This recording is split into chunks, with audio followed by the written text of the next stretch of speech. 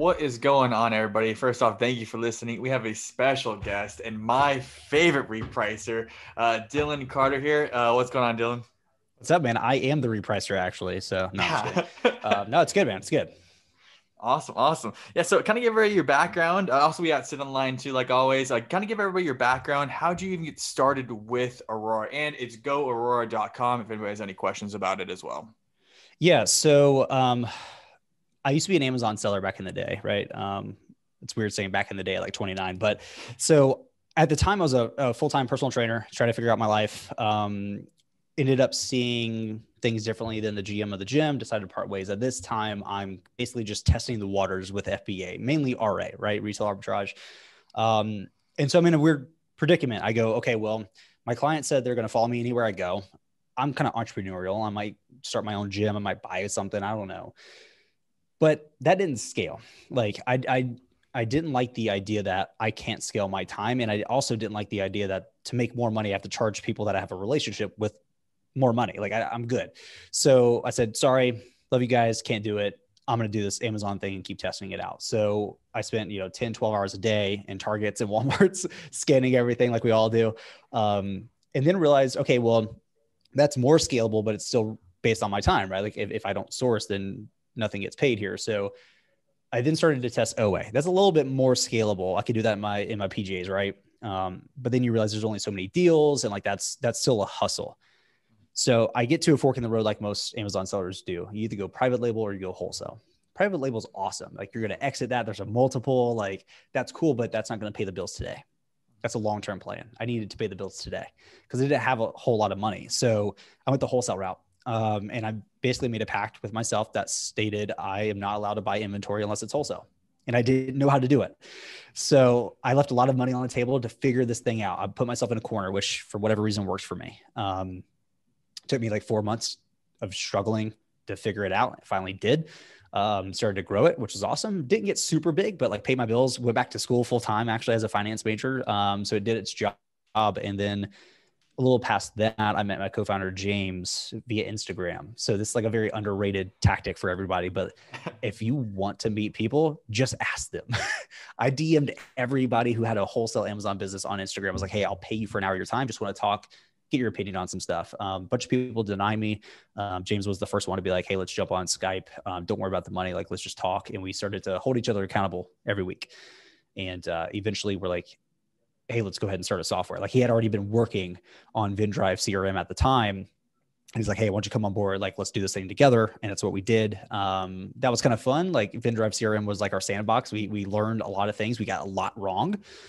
And then we decided to launch Aura. So goaura.com. And we wanted to tackle something bigger, and repricing was that thing. And so we spent James spent like 8 or 9 months, like locked in a room by himself, like 80 hours a week, just knocking this thing out by himself. And we launched, we built up a nice Facebook group where, I've been teaching how to do wholesale sourcing and teaching for free. I used to do live wholesale sourcing every Tuesday evening in that Facebook group. And we got that group. I think it's coming up on like 15,000 people now.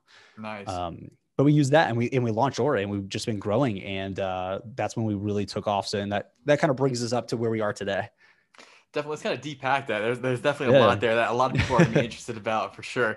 Like, what was that Eureka moment that you said, okay, I want to find something that scales? What was like that thought process there? Because that's different than most people how they think. Yeah. Growing up, so I come from a split family. My parents split when I think I was like 3. But I was fortunate enough to get an amazing stepfather, and he had been running his own business ever since I knew him, we met at like 12.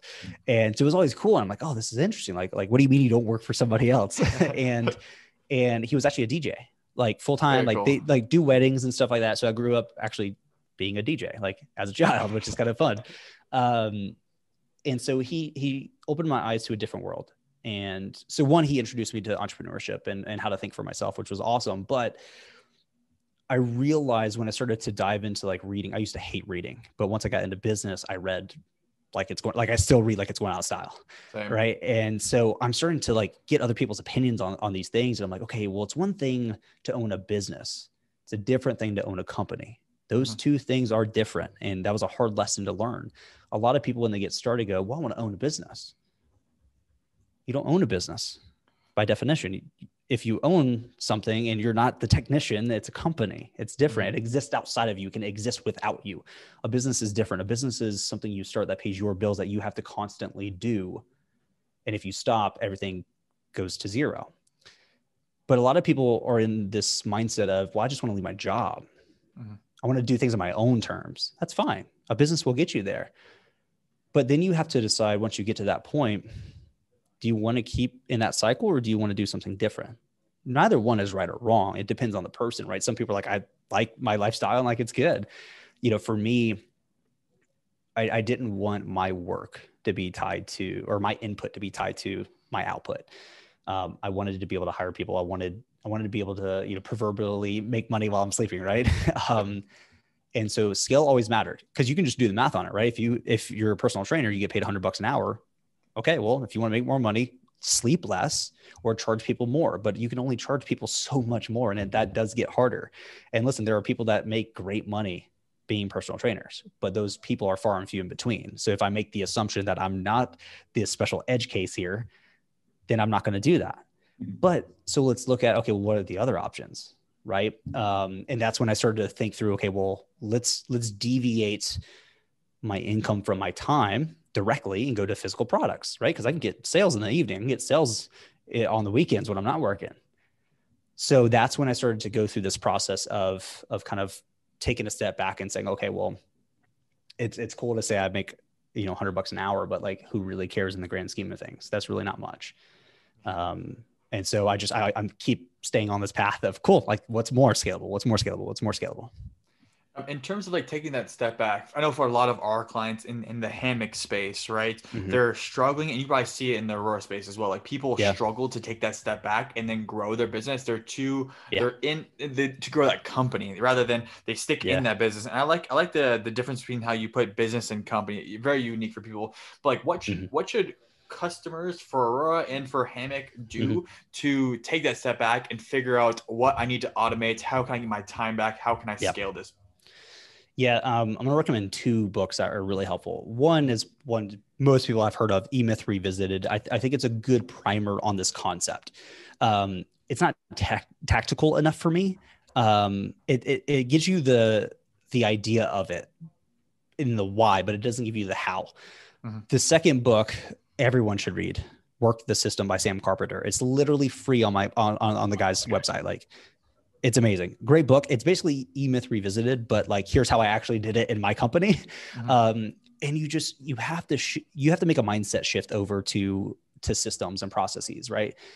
I get a lot of us start businesses because we don't want to be belabored by, rules and all that stuff. Listen, they will set you free, because the moment you have things written down and clarified, you can hand it over to somebody else more easily. A lot of people go, well, I'm just going to hire a bunch of VAs. Okay, but if you don't know how to do the task, why do you assume that you can teach a VA how to do it? It's like people who don't know how to source for Amazon. They go, I'm just going to hire a VA to do that. Okay, but that's like me saying, I suck at baseball, know nothing about it, but I'm going to coach the team. No, this is not how this works, man. And so a lot of this stuff is pretty straightforward, but a lot of people are not programmed to think this way. I certainly wasn't when I got started. This is why I read like it's going out of style. And so what you do is you look at going through one of 2 phases. And it's usually like from one to the other. You start with, okay, here's one system. Let's say it's how you source, right? Okay. How do you make that super effective, which is phase 1? Once you've made it super effective, then you look to make it super efficient. Now, efficiency could be tools or it could be people, right? Here's where a lot of people get stuck. They go for the efficiency pill before the effectiveness pill. Guess what happens when you do that? You become efficiently ineffective. Doesn't make sense, right? So this is the proverbial Amazon seller who goes, I am not really good at sourcing. I'm going to hire like 20 VAs. I'm like, great. Your 20 VAs also still suck at sourcing, and they're just doing a lot more of it. Like that doesn't solve the problem here. But when you do the unsexy part of, I'm going to figure this whole thing out first. I'm going to get really good at this. And then you can take what you learned, package it, and say, okay, cool. Now I'm going to go hire somebody, teach them to be as good as I am. Even if they're 80% as good, that's still a solid win. And now I make it more efficient. And then your role, your responsibility as the business owner is to consistently look at different subsystems in your business, right? So if you break down like Amazon, you have sourcing, you have prep, you have sales, right? That might include PPC, listing optimization. All those things are systems, right? So you look at where's your biggest bottleneck, right? Because if you can't source effectively, solving your sales problem is irrelevant. It doesn't matter, right? So a lot of people go, oh, I'm gonna get really good at listing optimization. I'm like, well, how many listings do you have? They're like 5. I was like, that's not your problem right now. And so you just do that constantly, right? Whether it's, for us, like we have affiliates, we do SEO, we do Google ads, right? So it would have been easy for me to just go hire somebody to do the Google ads, but I'm like, I don't know enough to hire somebody, right? It's easy to be like, just hire somebody. But instead what I did is I got really good, really fast. And so now, and we're talking about this offline, like now Google ads are doing super well for us. Yep. But I've built that system. So if I needed to hand it over to somebody who's already on the team, who's not an expert, they got it, right? It's easy. Even when we hired for, so I did customer support for the first 2 years. People told me I was stupid because like, you're a founder, you shouldn't be doing that. That's literally an incorrect statement in my opinion, because that's the best feedback you will ever get. So I did that myself. And what's great is I built the SOPs, I built the knowledge base, so we use Notion for this. So when we hired somebody to take that over, dude, within 2 weeks, he was by himself, crushing it.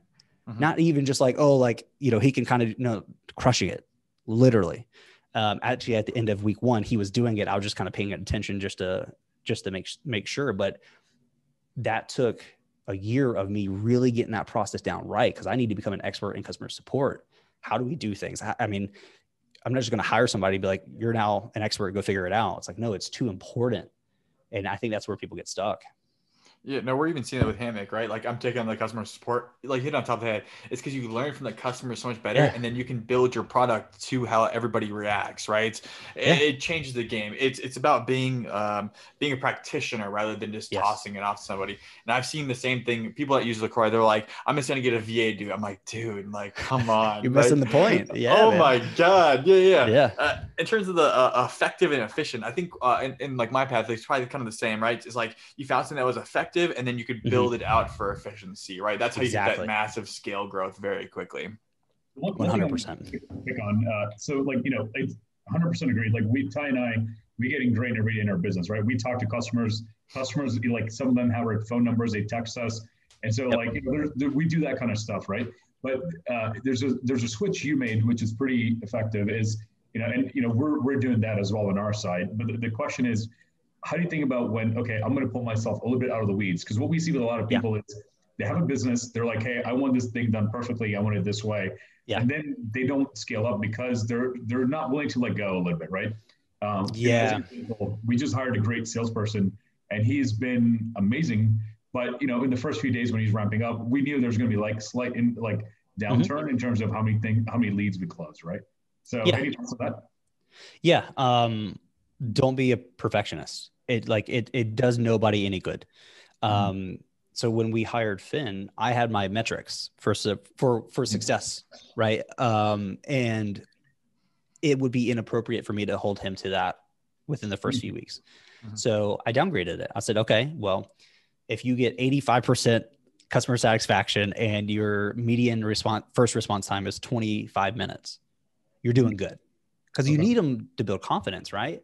And what's great is when I did that, he hit my regular stuff like it was nothing, right? But that was because I was good at training and like we had all the knowledge written down. There's a difference in so here's a problem. When people hire somebody to like do a job, not a task, a job, you have to give that person the autonomy to actually do it. Like you don't hire an amazing salesperson and then tell them how to do sales. You hired them for a reason. Now you could say, hey, kind of here's how we do this thing, but here's what's interesting. The people you hire have some amazing ideas. So why would you pigeonhole them and say, no, this is the way we do it? What if they have better ideas? What if they could double your close rate because they know what the heck they're talking about? So you have to have this level of, hey, here's how we've been doing it. But dude, if you got some ideas, like, let me know. Like, let's like give them ownership to make the job better. Otherwise, I mean, we're not special. Like, fun fact for all the business owners, you're not special. You're not. I know it's easy to feel that way because you're the top dog. You're not. You're not the smartest person in the room. And if you are hiring the wrong people. Follow-up question for you on there, right? Yeah. So we internally within our business, we have a metric that we track, right? It's Airbnb does it. A lot of great companies do it. It's basically, it aligns to the growth of the company, right? So it's not simply like dollars, right? But it's, for us, it's the number of listings we do per day. Okay.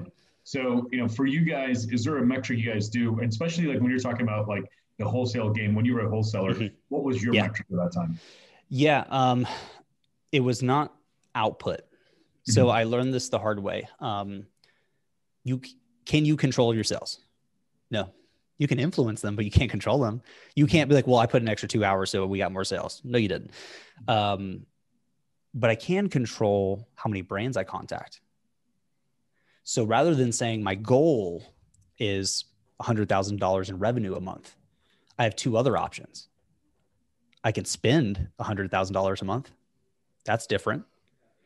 Or I know that based on my conversion rates and blah, blah, blah, that if I call 10 brands per day, I will hit that in 3 months. Okay. So the goal and the thing you should be tracking is the input. It's different, right? I think that's where a lot of people get stuck. That a lot of people set goals that are vanity based or revenue based. Your revenue to me is irrelevant, right? Because, okay, let's say you do $100,000 a month in revenue, but your net profit is 1%. I would rather you not grow your revenue and be like, we took net profit from 1% to 5%. That's way better. Right. And so a lot of newer business owners, I think, get trapped in that idea. And there's nothing wrong with setting goals. Right. But I think you start to realize what can you actually control and what can't you control, and you focus on what you can. Yeah. I'm talking to the same thing. When we used to run LaCroix, it was the same stuff. Is how much money do we buy a day, right? Yeah. And you can say, okay, our turnaround was 41 days for a complete turnaround, right? Yep. We get XYZ. It's like, how much money can we put into the system? I think of it as money in, money out, right? Those are the two metrics that I worried about as a reseller. And not a lot of resellers, especially eBay sellers, have even a harder time than Amazon sellers with that, because there's so much like convoluted things that they do. It's even tougher to get that metrics down, which we try to push is like listings in, revenue out, right? Those are the two things we try to push as much as possible. Yep.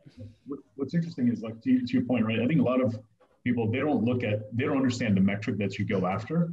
Once they know the metric, then you can optimize for it, right? If it's contacting brands, you can do that all day, right? But if you sit there, point like, I want to look at my sales, you can't really influence that. Yes. Swiping down on the Seller Central app doesn't actually do anything. Fun fact. It's addicting though. Don't get me wrong. Dude, I know it 100% is, but like, that's the thing is I think people just get too wrapped up in that and not realizing what actually moves the needle. And what I've learned is what actually moves the needle is the unsexy stuff you just don't want to do. That's just the reality of it. Like, listen, it sucks cold calling brands, knowing that 70% of them are going to basically be like, no, piss off. And you're going to do that like Monday through Friday. Like, no, that sucks. But you realize, okay, but if I actually do this for 3 months, now I have $250,000, $1 million business. And like, I didn't do anything else. So like, you can peg it, right? So you can say, I don't earn the right to do anything else until I've done that task that actually moves the needle, right? So the book by Jeff Woods, and I forget the other gentleman, The One Thing, right? Like, he talked about this, like, boil it down to the singular task that moves the needle the most. I've always said you have one of two things, typically both, and they can be the same. You have your biggest growth lever, right? So if you can only do one task, this is like an 80-20 kind of principle, but if you only have one task, that if you execute correctly, all the other things in aggregate don't equate to that singular thing. This is effectiveness, right? Then you have your biggest bottlenecks. Sometimes that can be the same thing, right?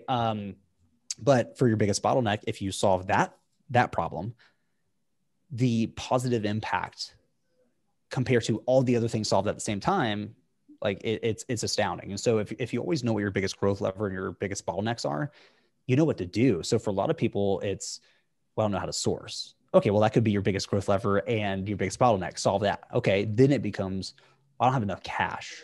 I know I can onboard tons of brands and blah blah blah, but like, I need 30 grand. Okay, so your biggest growth lever is more cash. Your biggest bottleneck is more cash. Go get more cash. It can be that straightforward. It doesn't have to be this whole like convoluted, matrix type thing. It's just focus on what moves the needle, and forget about everything else. Love it, man. Let's jump over to repricing. What got you guys into like repricing and Aurora, and like what was like the mindset there? Obviously, in terms of like the scalability, and you can kind of touch on that scalability, which we just talked about as well. Yeah. Our first software was really niche. It was like only for wholesale Amazon sellers. Like that was it. So small market. Turns out that's not a great way to build a sizable business. Yep. And so we looked for, okay, well, can we basically build a tool for all resellers, right? We're going to exclude private label. That's not really what we understood. And then we said, okay, well, should we create something completely new, or should we just make something way better than what already exists? And we're like, honestly, like Amazon, like software does not evolve very frequently. Let's be frank. Like some of these tools have been around and have not changed even their landing page. Like it's terrible. Yep. And so we're like, okay, well, we could have a huge impact with repricing. Like we've seen it in our own businesses. Like that's the thing we should solve. And we wanted it to be intuitive and easy for you to get things done, but complex in the sense of what it does for you, right? So we're trying to bridge that gap. And two, one of the pillars was customer support. I got sick of all the software companies in the Amazon space not caring and just being like, it's a number, don't worry about it. This is why early on is like, I'm not outsourcing customer support. I will do it. I will jump on the phone with you. Like, and we still do stuff like that. And we're still growing. Right. And for us, I wanted to solve that problem. I didn't want people to jump into a tool and feel alone. I wanted them to know the team, know the names, and basically be able to rely upon us and know that, we'll do work for you. Like if you're like, hey, I got 5 minutes to get 30 minutes worth of work done. Tell me what you need done. We'll get it done for you. You're confused and overwhelmed with creating your strategy. We'll create one for you. Like we'll educate, like we do all these things because I want people, even if they do leave us, to leave us better than they came in. And we've had impact. Like it for me, impact is very important. Like we have a Slack channel, and it's just all the nice messages we get from either within support, I get via email. And it's just cool knowing that we're having a positive impact. And we get messages where people are like, hey, like you doubled my sales, or like, hey, I'm about to go full time. And like, that's because of you guys. Like, that's insane, right? Like outside the money, you're like, damn, dude, that's cool. So, for us, we wanted to have that impact, and we couldn't have a large enough impact with the CRM just because, again, we can only, support so many wholesale sellers. Mm-hmm. And so that's kind of the reason we went for repricing. And you talked about two things in terms, and said in terms of the repricing. Do you guys have like a secret sauce that like made you guys stand out? I know it, so like it's got a loaded question, but super. No, I'm just kidding. For us, it was speed. This was a big deal. It was speed and it was cost. Like this is a very thing. We didn't want to be the cheapest, and we did not want to be the most expensive. We wanted to be of value. That's different, right? It's like, how can we offer, especially at the time, instant repricing without charging you $300 a month? I don't think it's worth $300 a month. Like, I'm sorry, like it's just not. Like, it is repricing, and once you get the instant, there is no better, right? Yes, there's different strategies and stuff, but let's just talk about performance. So speed was a major win. Two was like some safety net features. So there have been repricing tools that have unfortunately taken people's prices to pennies in the history of Amazon. And we were aware of that. And we're like, okay, well, we didn't build it to do that, but like, let's just make sure. Right. And so now if there hasn't been an organic repricing or an organic price change in the past 3 hours, we'll trigger one just to make sure you're good. And then we started to, and this was more recently, started to look at the things surrounding repricing. It's like, okay, we got repricing down, but what about the tasks that you still have to do as a user? That's why we started to develop this idea of workflows. Where I was like, but you shouldn't still have to log in and tell Aura what strategy to use or toggle on repricing or all that stuff. Like this should be a completely invisible automated system. So with workflows and inventory lab integration, it's completely automated. So listings get pulled in from Seller Central. Your costs get pulled in from Inventory Lab. Your strategy gets automatically applied and toggled on via workflows. And if your strategy is automatically setting your min price, that was done too. So guess what you had to do to get those like 4 or 5 tasks done? You listed your inventory in Inventory Lab the way you have always had to do. But because you did that one thing, it cascaded this domino effect where a lot of other things got done.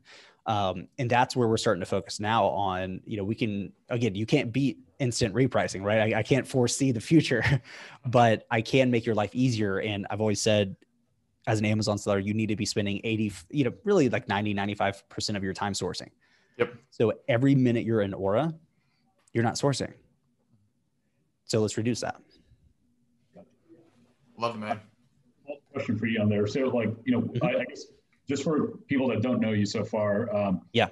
Did you guys launch, how many customers, whatnot, just some sort of to let them know how much value you're giving to Yeah, for sure. Yeah. When did we launch? I think it was like 2018, sometime in 2018. I know it was December because I flew to Amherst on my winter break between classes to launch, which was cool. We have like a whole launch video we made, which I'll send over. It was pretty fun. In terms of users, we don't really share too much. I mean, we're pretty sizable. We're well over like 1,500 users though. And we're adding a few hundred, multiple hundreds per month at this point. Like our growth rate has actually just recently like really kicked up. So we're growing fast. I mean, it's been fantastic in terms of, size. I would say we're pretty sizable, but we're still a small team. So you're on mute. Now I was going to say, I think just kind of like the range you gave is more than good enough, right? Basically, It shows that like, hey, you guys are a big enough company. You're already supporting a ton of customers. It's out there. No, that's great, man. That's awesome. Congratulations on that growth. So what's next for you guys? Like, in terms of how you think about evolving as a company, because this kind of goes back to like, wholesalers, as they're evolving, they go to the next level. How do you get to the next level after that? Yeah, this is something we're really considering. We're leaning more towards like game theory, at the moment. So like we use machine learning at our server levels now, which helps with speed. We want to kind of really dive deeper into AI-based repricing strategies. So it's a little bit more, profile-based and making some of its own decisions, which is fun. That's probably gonna, that kind of next tier, so to speak. That's where a lot of your really, really large sellers kind of sit. So we'll be able to support that. But the good news is like we have sellers as small as 5,000 a month and upwards of multiple millions per month in revenue using the same system. And it was kind of built for that. It was built to be that way. Now, a lot of your really, really large Amazon sellers end up building their own custom solution just because they're very specific in what they want. And we're just not in the habit of building custom software at the moment. So probably that route. There's a few bugs we still want to fix, just like UI stuff.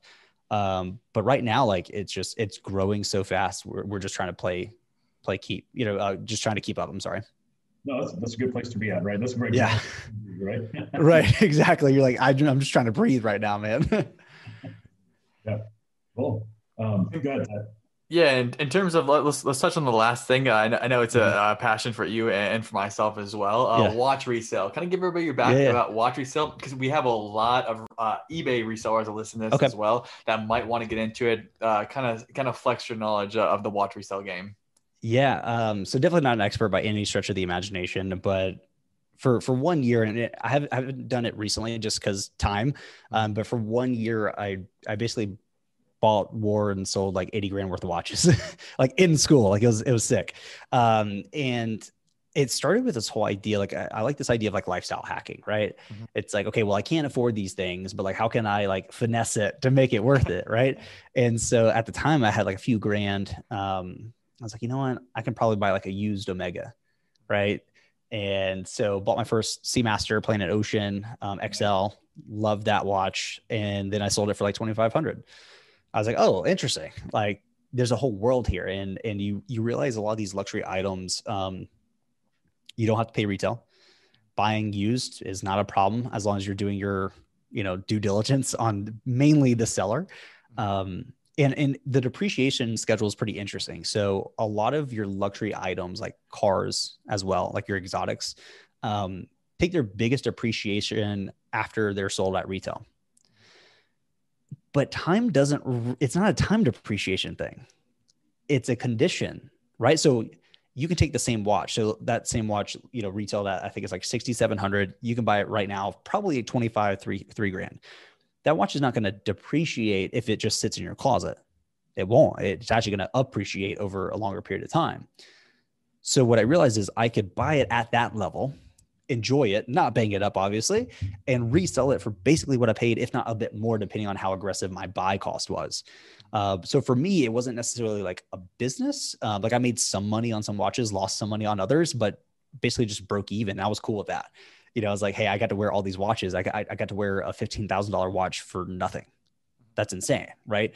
And so I like that kind of world. You know, I'm real big into like travel hacking, using points. Used to write for a blog, 10xtravel.com, that still exists. I used to write for them on travel hacking. You know, you can do this stuff with exotic cars. I'm in the city now, so I can't touch cars for a while. But yeah, it's just, it's a fun hobby. It can be a lot of work, which is why I don't do it right now. Because there's a lot of sourcing deals, but as odd as it is, the best deals are on eBay. Because here's what happens. The salesperson gets their bonus. They go buy that, you know, $6,700 watch. Then the next quarter, it's not so hot. They got to sell it. You know, the girlfriend, their wife's pissed off. So they throw it up on eBay because that's where they know to go. And they realize actually this thing's selling for like $3,000. So I come in, I go, hey, I'll give you 2,500 cash right now. I'll wire you the money so you don't have to pay the fees. We'll take this thing offline. They're like, all right, sounds good. It's been sitting here for like 2 months. I need to get rid of it. I go, okay, sounds good. Pick it up, enjoy it, resell it, and I'm good. Question: How do you make sure the watch is real? It's not fake. Yeah, that's the hard part. It really depends on the model. So like some models are, and some brands are more like faked than others. Like Hublot is hyper faked at this point. Big Banes are super faked. I've never touched Rolex. It's just not a world I understand. I'm not a huge fan of Rolexes, to be honest. Panerais are less faked, but they can be. I mean, everything can be, right? So I just relied upon the community. So I was in like a watch traders group. I'd be like, hey, here's the screenshots. Like, what do you guys think? And a lot of these guys get super in depth on certain like brands. They'll be like, oh, that's like 1 centimeter off. That's fake. Like, I don't need to really be an expert in a lot of this stuff. I just need to know a few experts and be like, hey, like, what do you like? Would you buy this? And if they're like, no, I'm like, all right, then I'm not. But some you can kind of tell. I mean, a lot of the times I'm not buying this like in person, right? So I'm wiring them the money, which is a risk, and having them ship it to me.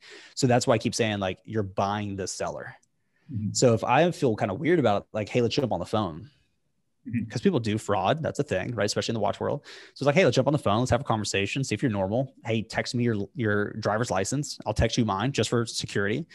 And we'll kind of go from there. Luckily, you kind of build a community. So a lot of times guys will just buy and sell watches with each other just to like keep stuff moving. And, you know, if you bought something from somebody else and it's been a good relationship, you know, you're solid. And the cool thing about watches, especially in the watch world, your reputation matters tremendously. So the moment somebody like realizes that you sold a fake and you knew or didn't do anything about it, like you're done. Like you're not doing business ever.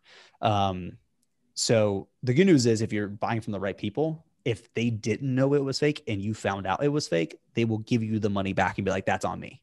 They will take the L for you.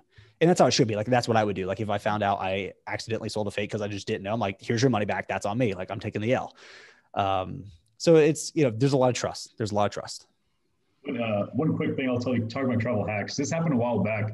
It was before I had a credit card. But there was this time where the U.S. government said, like, hey, if you buy coins with a credit card, we'll give you $1 for $1, right? So you went and bought $100 of coins. You know, with your credit card, they'll give you like $100 worth of coins back. Yeah. And so people basically maxed out their credit cards because of the points. And they took all these things. Like one dude, I think he had like $1 million limit. He maxed it out, got $1 million in coins, and then went to the bank and deposited the whole thing. But that gave him points, right?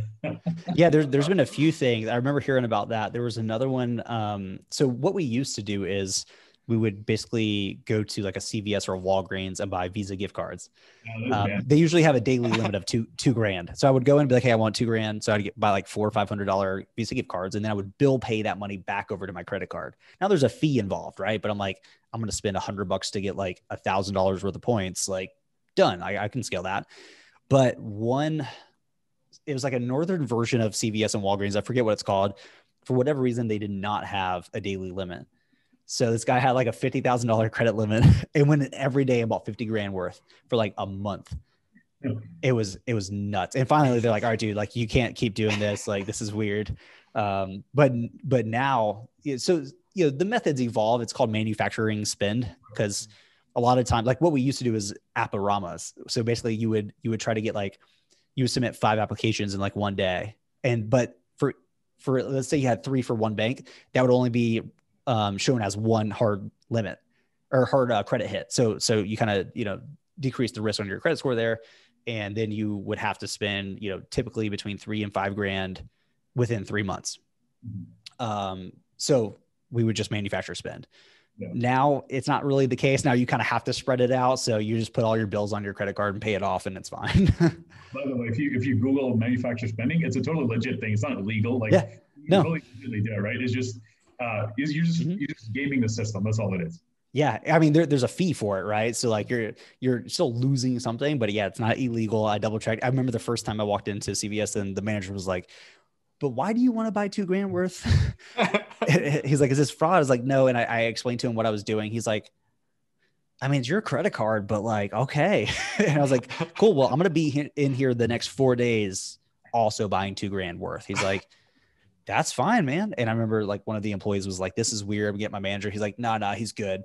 And I was like, this guy literally thinks like we're doing some shady stuff here, but no, it's just super basic stuff. But yeah, the whole manufacturing spend stuff is really like gaming the system is kind of fun to me. Like it's a really interesting thing, whether it's watches, whether it's cars, whether it's, travel, all of it I want to do.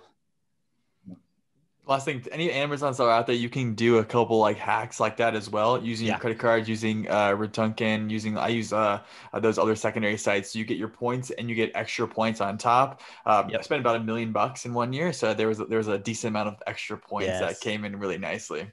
Yeah, that's the ultimate hack. Start an Amazon business because the capital requirements are so damn high. Yeah, and you just put it all on credit cards and immediately pay it off. Yep. I know a lot of people are like against that, but no, it's a great way to get some lifestyle hacks out of it.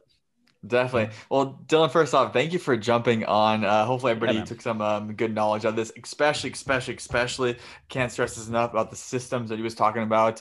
Very, very helpful. And last but not least, check out goaurora.com. And we have a code for you guys, Hammock, HAMMOQ, all capital. You guys get 15% off and you still get that 14 days free. So I'll be handing that out to everybody that uses Aurora is my go-to across the board. Love it, man. Love it. Thanks for checking out our Hammock channel. Smash the like button and subscribe by clicking that button down below. And click any of our videos over here.